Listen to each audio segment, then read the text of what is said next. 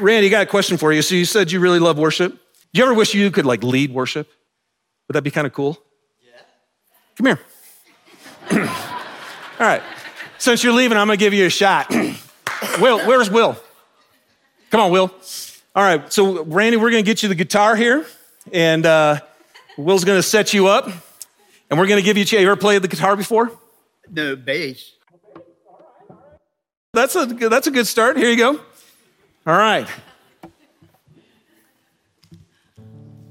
So go ahead and turn around. All right, so if you were just going to go for it and just play us a worship song, give it a shot.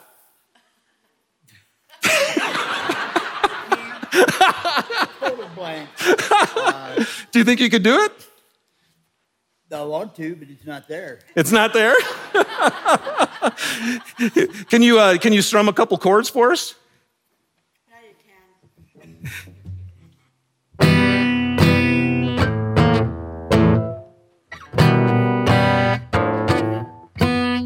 Yes!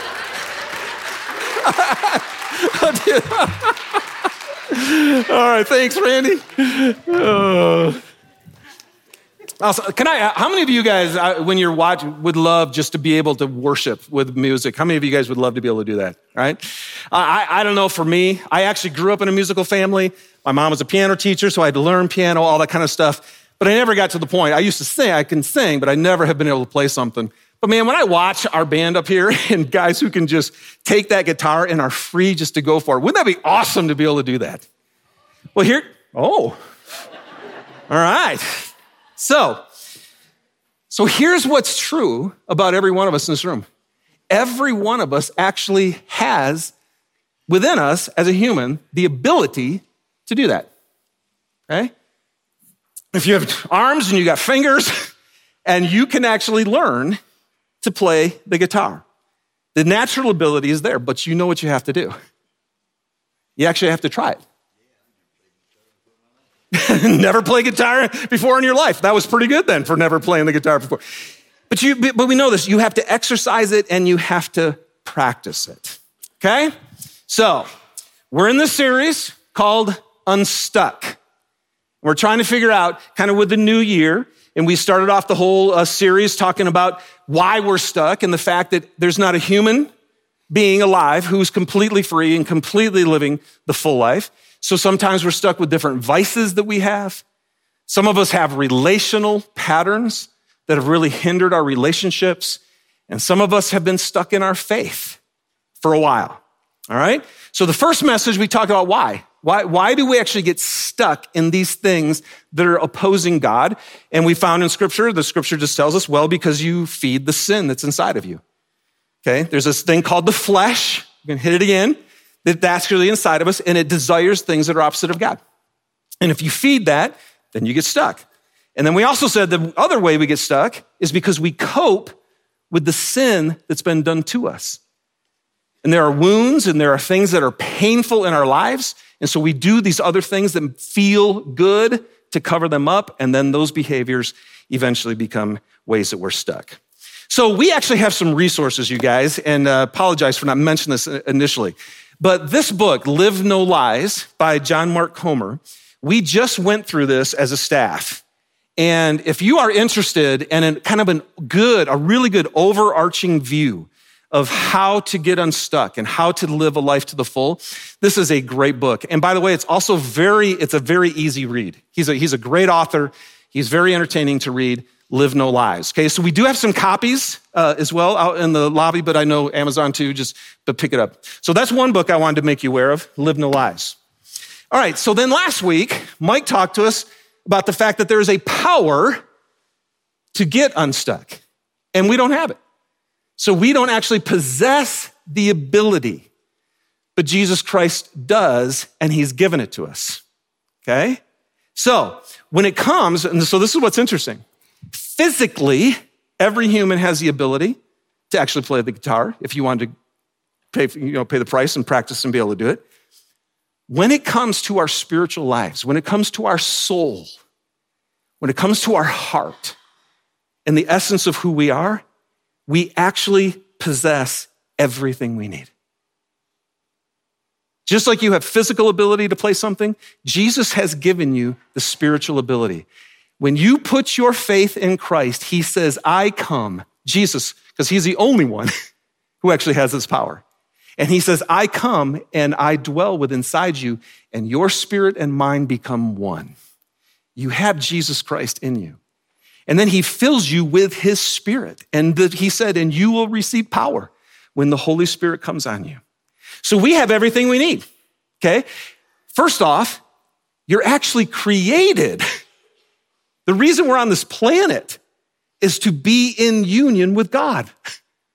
So the very purpose of your being, like we have these guitars and these keyboards and these drums, they were created for a purpose, and it was for music. You were created, I was created for the purpose of actually being one with God so we could live and bring his kingdom to earth. So we can sit there and go, well, should we really be able to do this? It's like, well, it's what you're created for first. And then Ephesians 1:3 says, God has blessed us in the heavenly realms with every spiritual blessing in Christ. How many? Come on. That verse just blows me away.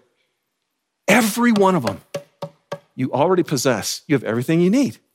And then 2 Peter 1:3 says, God's divine power has given us everything we need for a godly life through our knowledge of him. Everything we need. So, a couple other books for you. This one's my old copy. This is called The Spirit of the Disciplines. The Spirit of the Disciplines by Dallas Willard.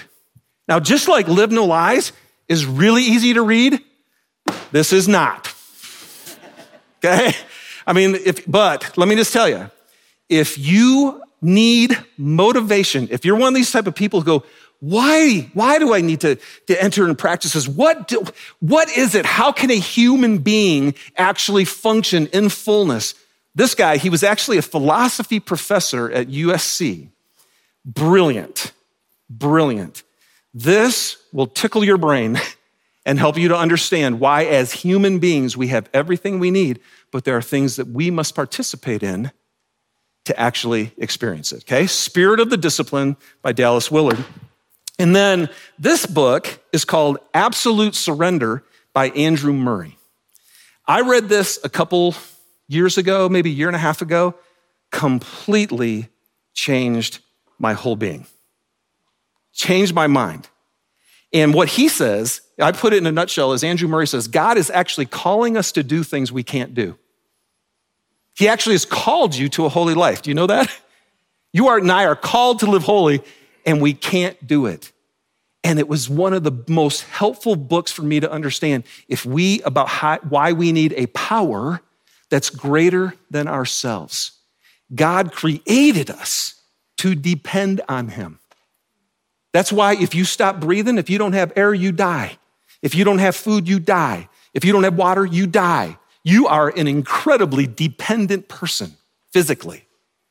And spiritually, the only way we have life is through Christ.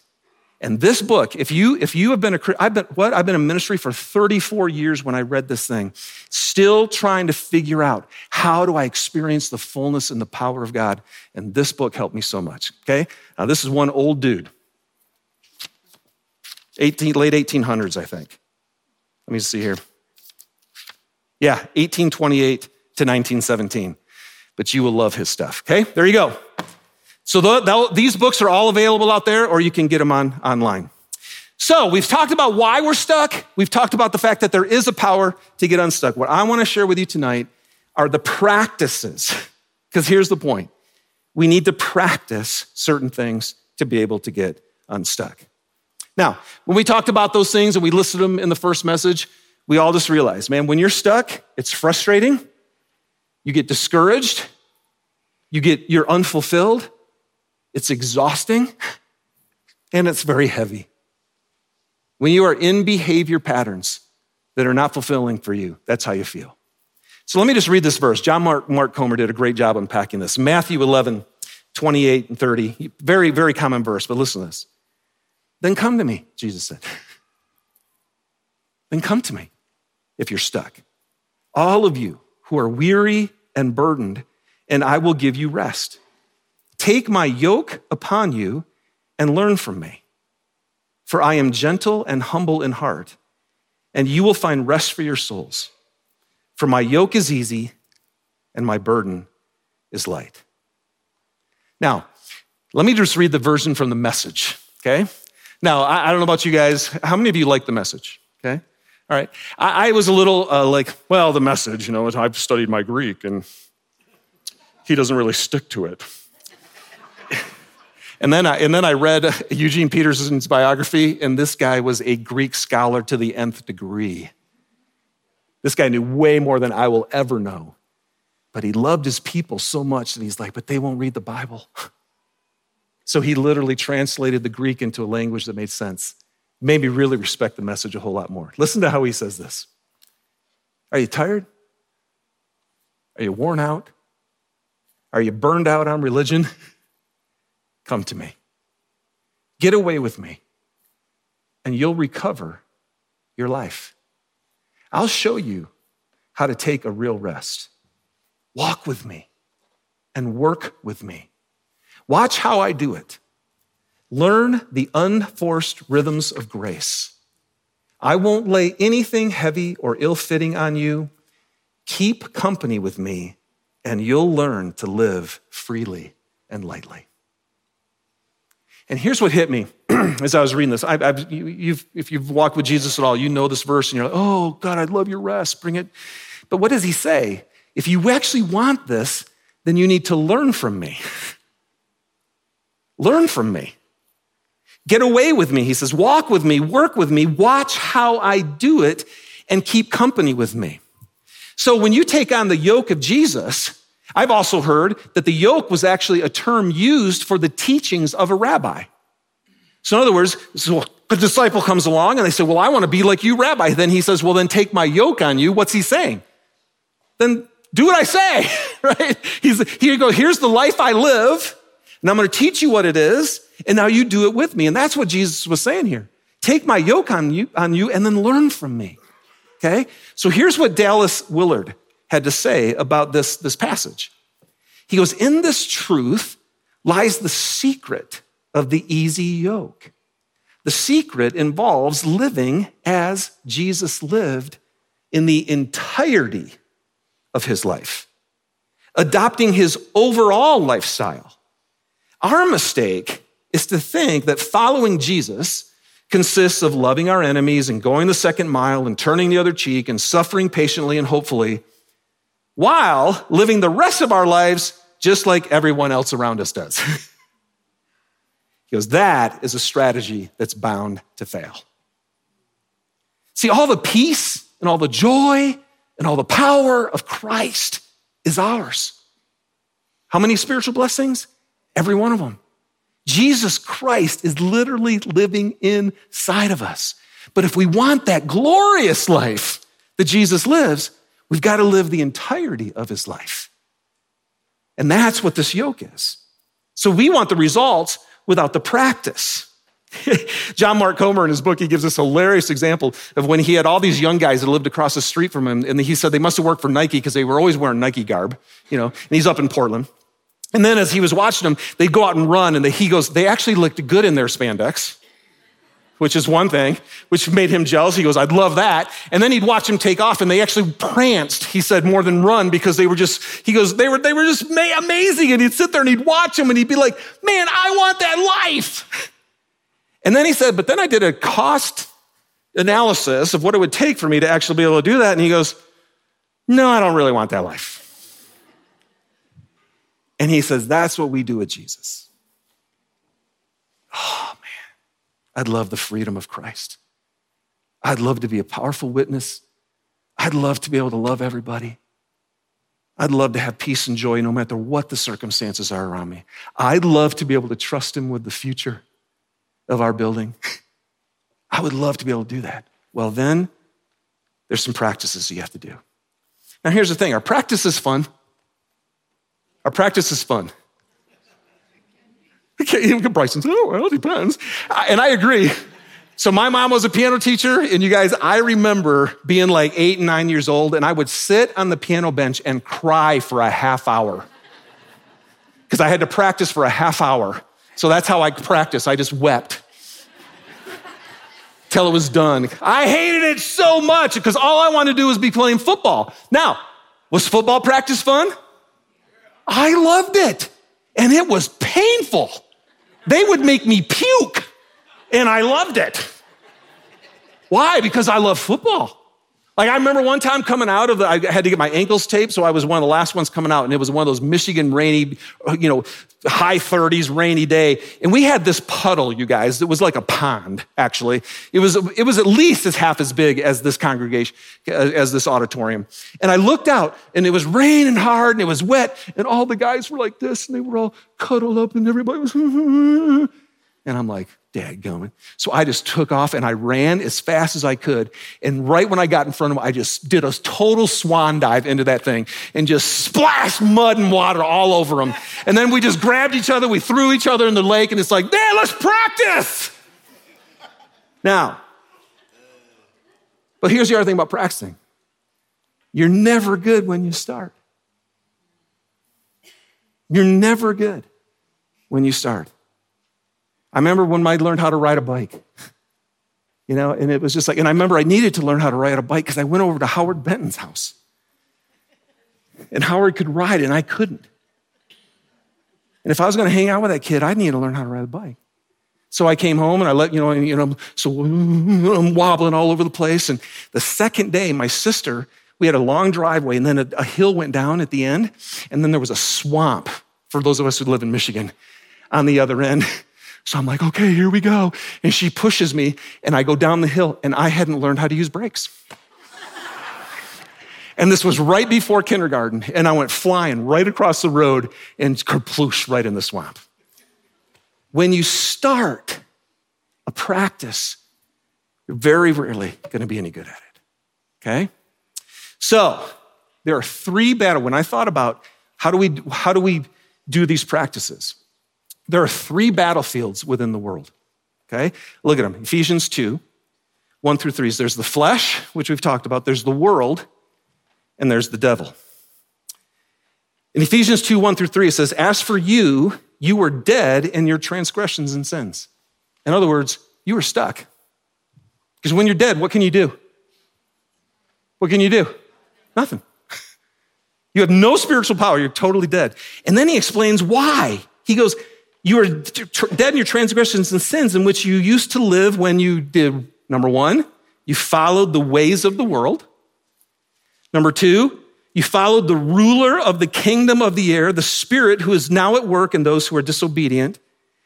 And all of us also lived among them one time. Number three, gratifying the cravings of our flesh and following its desires and thoughts. See that? There's three things you follow. Your flesh, the ways of the world, and the spirit, who is the devil, who's at work against us. So when I thought about this, I'm like, okay, tonight what I want to share with you, and I have to do this super briefly, but I want to just give you a taste of three practices that fit in, one to battle each one of these. One that helps us battle our flesh, one that helps us battle the world, and one that helps us battle the enemy, okay? So I'm only giving you three, so here's your other book, okay? The Celebration of Discipline by Richard Foster. This is actually another very easy read, and he goes through a list. He's got a list of disciplines. There's 13 of them in here, okay? And this is really great. And so you'll find ones that would be great for you. So Celebration of Discipline by Richard Foster, okay? Now, okay. Sorry. So here's what I'm gonna do. I'm gonna take, what do we got? 18 minutes. Okay, so in 18 minutes, I'm gonna totally equip you with three practices and it's gonna change your life forever. As I studied, I realized there's no way I'm ever gonna do that. So here's what I'm gonna do. I'm gonna actually offer workshops on all three of these, okay? We're gonna start on Wednesday the 1st here. Because as I went through these, I'm like, all I can do is tell you what they are, but these take work. You gotta know how to do them, you gotta be equipped to do them, and you gotta practice them, okay? So I'm just gonna touch, so don't be like, let me just give you the surface and share you what they are, And then if you're interested, we will have signups. We'll be putting some stuff out. I'll send out an email and we'll get ways for you can sign up. We're actually going to do dinner together at 6:30 till 7, and then we'll do from 7 till 8:30, and we'll actually do the equipping, okay, about how you can actually win in these practices. All right, here's the first one. You beat the flesh by practicing fasting, okay? The practice of fasting. So the flesh, again, desires what is contrary to the Spirit. In 2 Timothy chapter 3, he talks about how people are lovers of themselves, lovers of money. Oh, and by the way, this is when he says, at the end of the times, it's going to be horrible, he says. And then he goes, people are going to be lovers of themselves, lovers of money, not lovers of the good, lovers of pleasure rather than lovers of God. Anybody ever been a lover of pleasure more than a lover of God? You bunch of liars. Like, over here, people are like, come on, man. I battle this every week. You don't? Okay.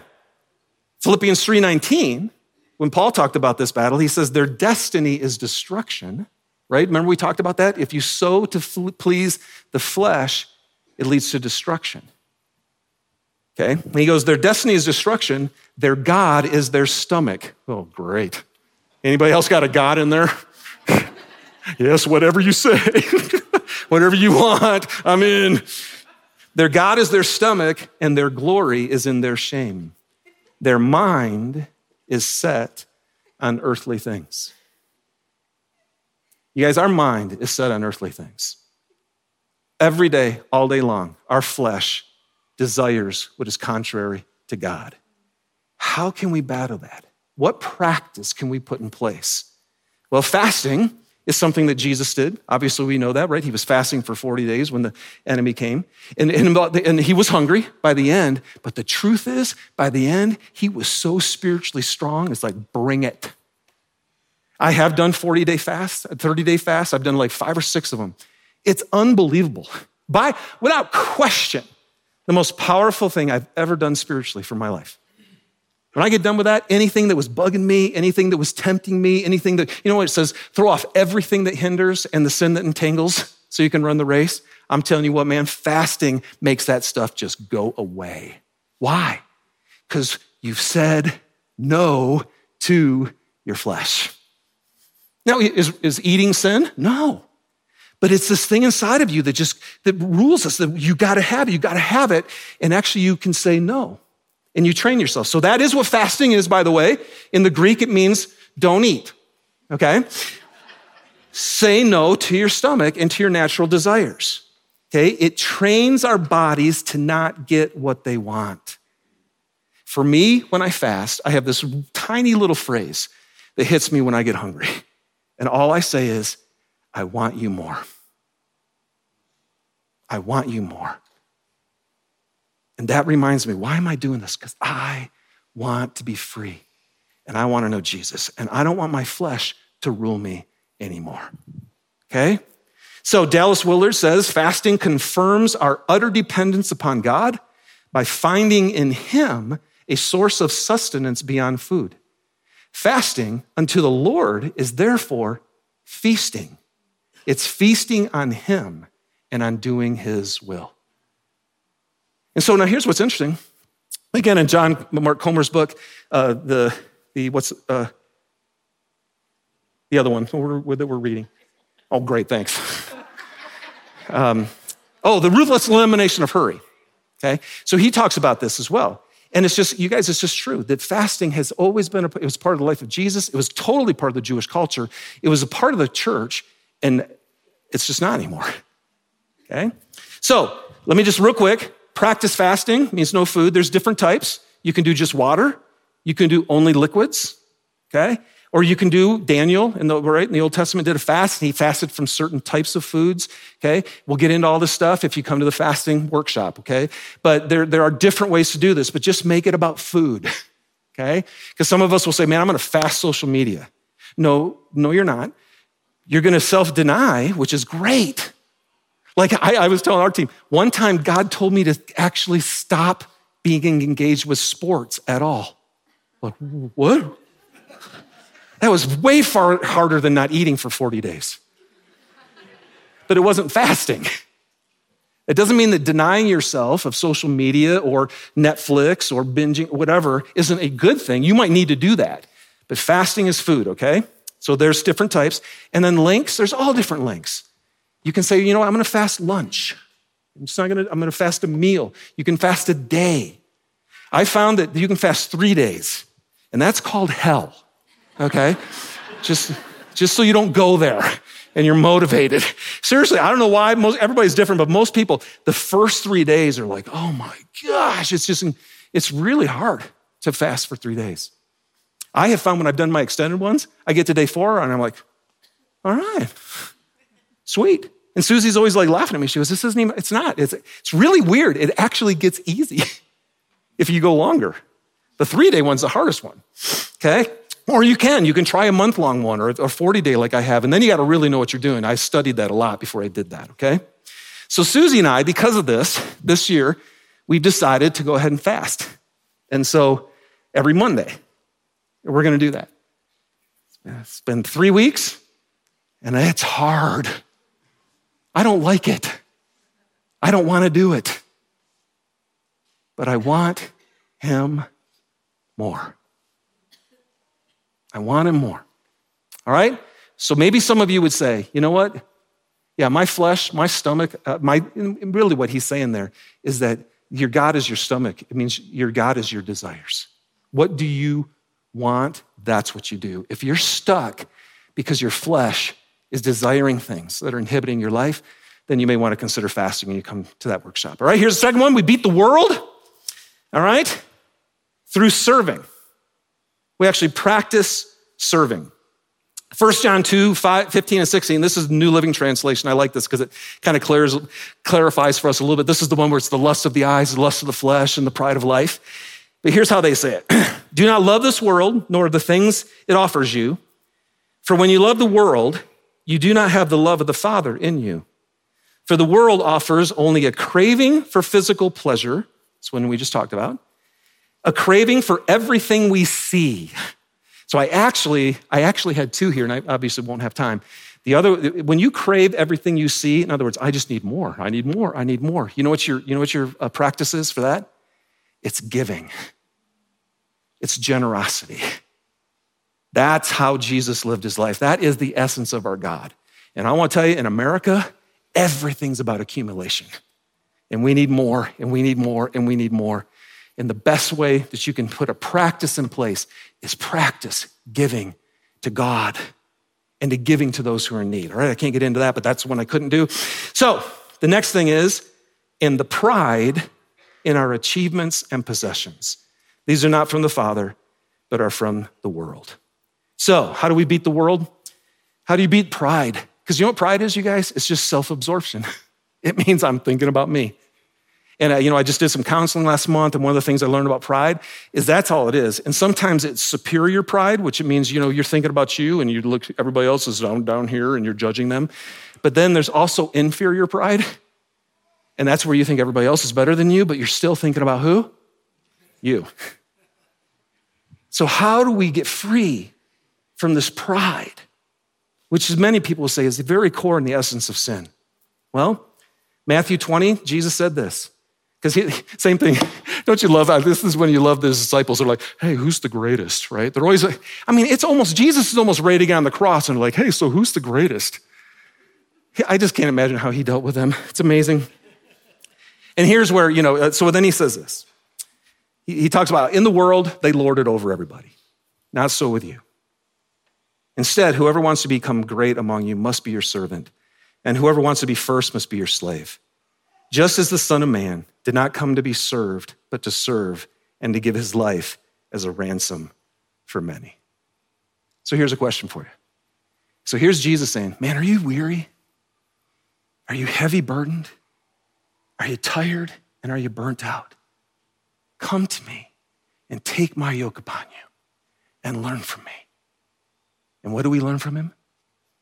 Be a servant. The best thing for your soul would be if you would stop thinking about yourself and actually think about others. That's the way of Jesus. That's his practice. So you guys can do this, right? You can go home today and you can sit there and go, okay, how can I best serve my spouse? How can I best serve my kids? Kids, how could I best serve my parents? How can I best serve my roommates? Okay? And you just think through that. Make that a practice. Figure out what it is and then make that a practice. And as a church, how do I do that? Well, we gather here, and you guys know this. The only way this happens is because people have served you today. And they've served you. They've got here early. They made coffee. They set everything up. They're watching your kids. They practice all week for the band. They're back there in the booth, and stuff. So because people are just serving. So one of the days, like, well, how can I practice? It's like, well, come with a mindset of what do I give to the body? Not just what do I receive, but what do I give? That's a practice where I'm going to give myself away. And that's the nature of God. Okay? The food pantry. See Kevin back here, who helps lead our outreach team? I didn't want to say this, but I'm going to say it. I'm going to be really vulnerable with you. I didn't want to go to the food pantry. I didn't want to get up early and go on Saturday morning. So I did. And now I want to tell you, isn't it true, Susan? My favorite Saturday by far is food pantry. See, what did it do? It crushed, Mom, what do I want to do? And what's important to me? And this is my Saturday. Well, now it's a work day, so that helps. No, I'm just kidding. But literally, that became a practice initially that my soul wasn't all into, and now it's my favorite thing. What's Jesus say? Take my yoke and put it on you, Nelson. Learn from me and give your life away. And look what happens. Next thing you know, your soul's coming alive. Okay? So there you go. And then there's obviously all the spiritual gifts. We're going to get into that. So if you are like, how do I serve in a way that's me and I'm wired, my identity and all that kind of stuff, come to the workshop on that. Here's the last one. How do you beat the devil? By practicing wielding the truth. Jesus told us this. And it was interesting. I told Susie today, I was like, because in the passage I read, it's the spirit of the air who's at work in those who are disobedient. But man, when in John 8, when Jesus, who kind of knows what's going on, talks to us about this spirit who's at work, he calls him the devil. And he says, he is a liar. Do you guys know the devil's a person, man, who's thinking strategically and he hates you. He is doing everything he can, Jesus said, to steal, kill, and destroy you. And he's like Peter says, he's like a roaring lion looking to see whom he can devour. And so what does Jesus say? There's no truth in him. When he lies, he speaks his native language, for he is a liar and the father of lies. So when the devil came to Jesus and tried to tempt him and lied to him, what did Jesus do? He spoke scripture. That's always funny to me. I'm like, come on, man, you're the Son of God. Can't you just say, like, you probably know everything? I think Jesus was modeling for us. No, the way that you defeat the enemy, the devil, and his lies is not what you think. What you think will just be ripped to shreds. But if you bring the word of God against him, there's the power to demolish the strongholds that are in your mind right now. The strongholds and the lies that you have about God, that he's not good, that he doesn't love you, that he doesn't care, that he's not trustworthy. The lies about you, that you're not valuable, that you're not worthy, that you're not good enough, that the sin you've done is too bad. Lies from the pit of hell. Absolutely. The lies you're believing about other people, you've got judgments in your mind about other people. And most of those come from Satan himself, who's putting thoughts inside your brain about others. And you're elevating yourself and you're putting them down in their judgments because all he wants to do is divide. The whole purpose of Christ is to unify every single one of us, and all the enemy wants to do is divide us. And we buy his lies. So how do we beat him? Hebrews 4:12, the word of God is alive and active, sharper than any double-edged sword. It penetrates even dividing soul and spirit, joints and marrow. It judges the thoughts and the attitudes of the heart. You and I can sit there and go, well, what do we think? Let's get together and figure out what's true. Good luck. The word of God is the only thing that can go right into the depths of your being and divide for you and help you to know, this is your thought, this is my thought. Here's the truth. That's your opinion. Here's my truth. Here's the lie. And here's the truth. You got to have the word of God. It is, and then in the spiritual warfare in Ephesians 6, what's he called? The word of God. The sword of the Spirit. So if you don't know the word of God at all, it's like the Spirit who does live inside of you, and he's like, where's that sword? But when you put it in you, and you read it, and you know it, it's there. And then the Spirit can take it and bring it to your mind and use it as a sword to defeat the lies that are coming at you. Romans 12:2 says, do not conform to the pattern of this world, be transformed by the renewing of your mind. You guys, every destructive behavior you and I are in, everything that's causing us to be stuck is actually motivated by, there's a motive, there's something that moves you to do it. And you know what causes that movement? What you think. The thoughts that you have move you and you act. There's not an action you do that doesn't start with what you think. And then the truth is, then it gets really deep. And every thought you have is triggered by what you actually believe. And that's where our battle lies. The fight is the fight of faith. What do we believe? So this one, man, this is the one I cannot wait to do a workshop on, okay? Number one, because you gotta learn. That's why you're here. That's why we do this. That's why there's podcasts. By the way, if you don't like our teaching, that's great.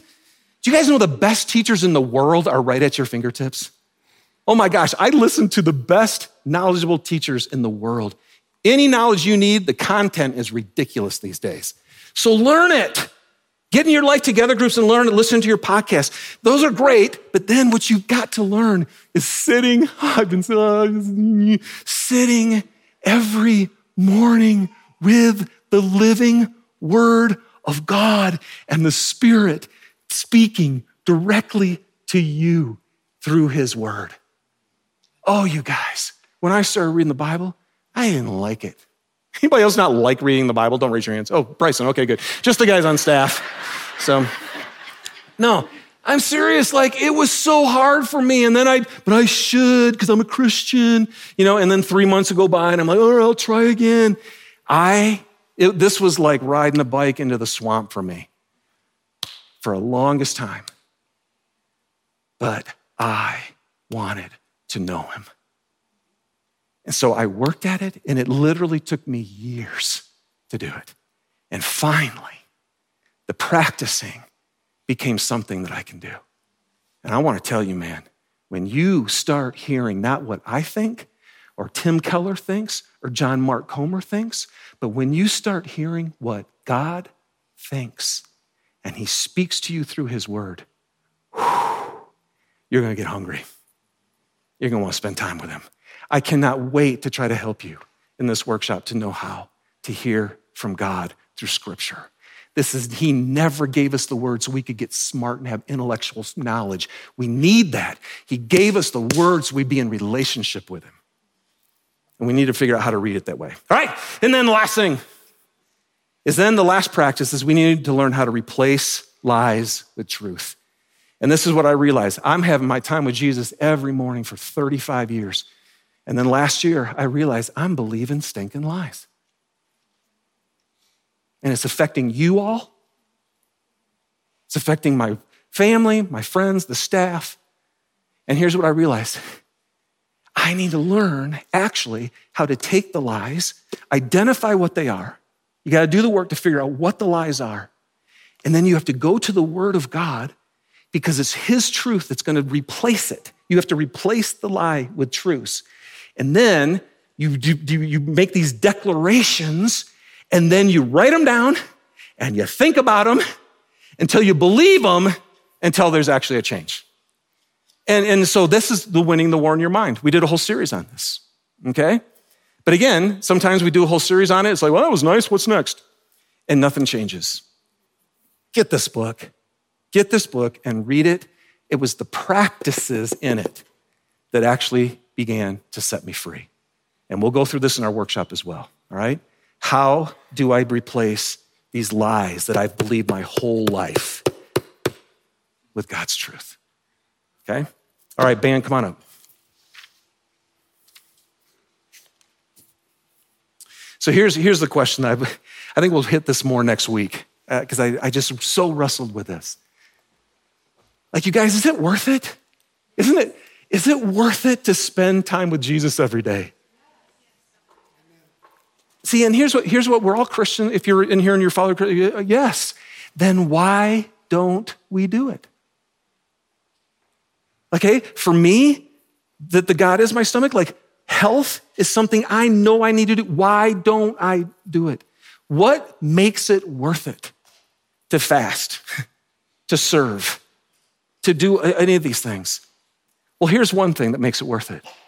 Jesus says, if you do these things, you'll find rest for your soul. You'll find the life. You'll be free. But you got to live how I live. And you got to do the things I do. But here's the other thing. I just thought, you know what the greatest motivation in the world is? It's love. It's love. Love's the greatest motivation. It's stronger than death. And so for me, what I've been working on, and I hopefully maybe we can talk about this more next week. God, do I really love you? It's so easy to say, I love God. I don't want to spend any time with him, but I love him. I don't want to walk with him and follow him, but I love him. And then I'm just going, man, Lord. And this was part of my issue. Like, I just need to know again and afresh that you're worth it. You're worth it, Jesus. You are worth me throwing off everything so I can run this race with you. So that's why we worship. And I thought about this. I think it's one of the best benefits that you guys give us when you lead us in worship is it goes to the deeper part of our being. And when we really worship, it helps us to go, oh God, your love is so good. Your salvation is so good. Your grace is amazing. And we get drawn again to give our lives to him. And if we will do this, you guys, he's worthy. He's worthy of anything. Is he not worthy? I know you're going to say yes, because he is. So let's worship him and let God stir our hearts as we do so that we'll walk out of here and go, you know what? I'll actually do the practices because I want my life to be beautiful, we're going to listen to beautiful music because these guys practiced, and our lives are supposed to be beautiful music to the world because he's worth it. All right? Let's stand and let's do it.